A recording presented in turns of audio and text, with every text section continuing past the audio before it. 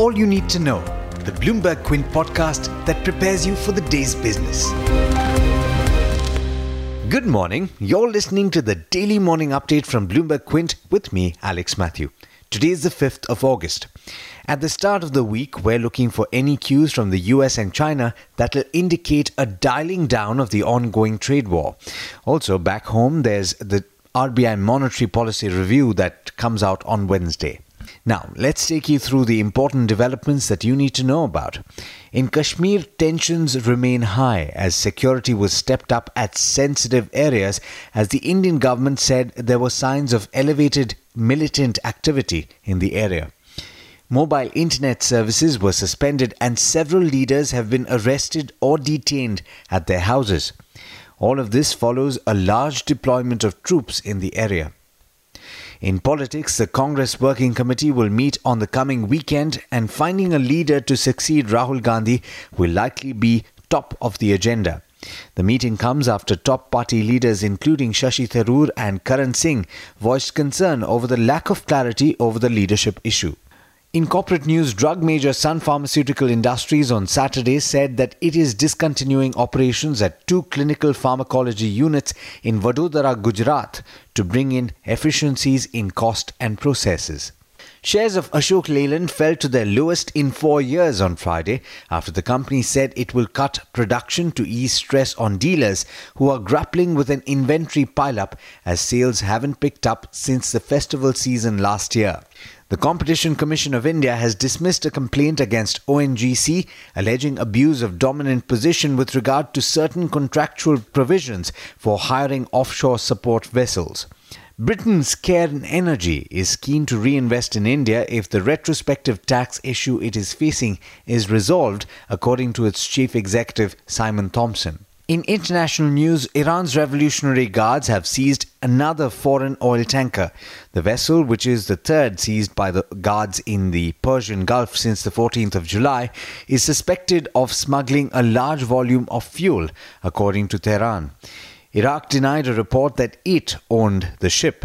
The move is likely to compound concerns about the safety of the region, which accounts for a large part of the world's oil shipping. The jobs report in the US underscored mounting risks to the economy as President Donald Trump dials up tariffs on Chinese goods, threatening already struggling factories and stores.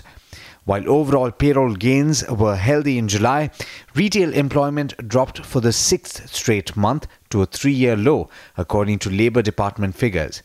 At factories, which are already in a technical recession thanks to global weakness and the trade war, average weekly hours worked sank to the lowest since 2011. In Hong Kong, protesters are looking to shut down the city with a general strike today, and well over 100 flights to and from the financial hub have already been cancelled. China's mouthpiece Xinhua published a report that said that Beijing won't sit by and let the disruption in Hong Kong go on, but it didn't specify what steps China might take.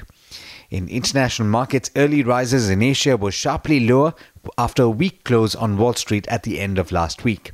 The Nikkei in Japan was lower by nearly 1%. Remember, tech shares were under pressure in the US, with the Nasdaq dropping 1.3% on Friday. With that, it's over to Darshan Mehta for the trade setup for the day in India. Morning, Darshan. How are we looking today?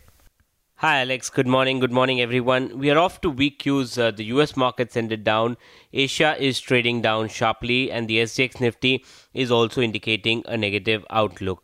In terms of numbers to watch out today, there are no Nifty numbers that will be out today, but some of the larger mid-caps like an ENIL, Berger Paints, Bombay Dyeing, Torrent Power, Venky's, Dilip Biltcon, Indian Bank, Majesco, Mangalam Cement, SRF, Indian Hotels, all these companies will report numbers today.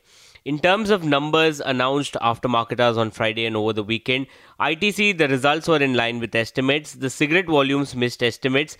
The price hike does not translate into higher net realization for the company.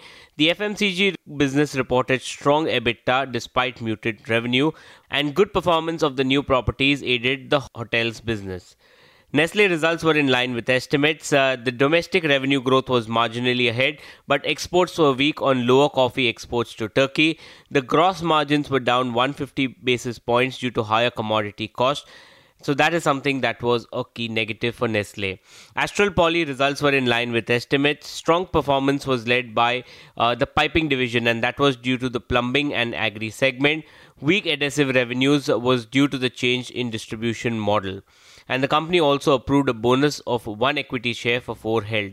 Bata results were in line with estimates. The EBITDA expansion was due to the Ind AS 116 norms. E-commerce and non-retail channel grew in double digit. The single digit growth was seen for the retail segment. The management says that the cost measures and scale benefit aided the margins. Deepak Nitrite, decent set of numbers, but the numbers are not comparable due to the addition of phenol segment, which started in the fourth quarter. The strong performance was led by the performance products segment. Phenolics business reported a sequential dip in earnings. The other segments disappointed.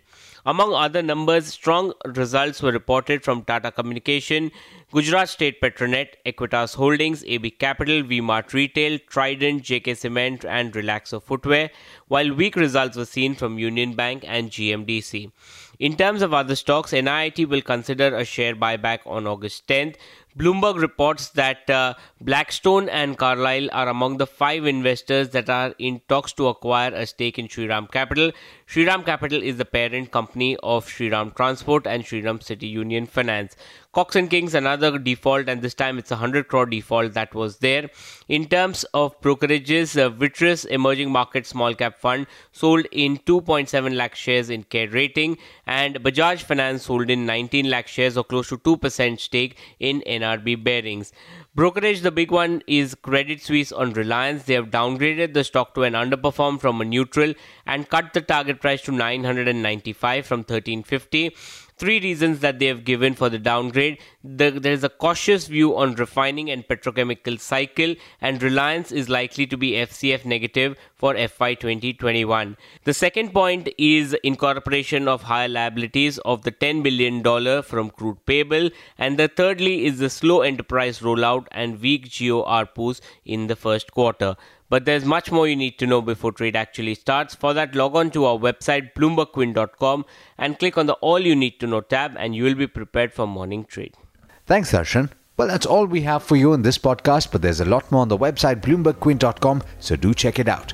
This is Alex Matthews signing off. Have a great day. I hope you enjoyed listening to All You Need to Know. Did you know that you could listen to the show on the IVM Podcast app? On the IVM Podcast app, along with this, we have a number of other shows which you think you'll enjoy. Listen to Cyrus Says with Cyrus Brocha as the host. Listen to Paisa Vaisa with Anupam Gupta. The Scene and the Unseen with Amit Verma. Or Shunya One hosted by Shiladitya Mukhopadhyay and myself. Check out the IVM Podcast app to get more talk content that you will enjoy.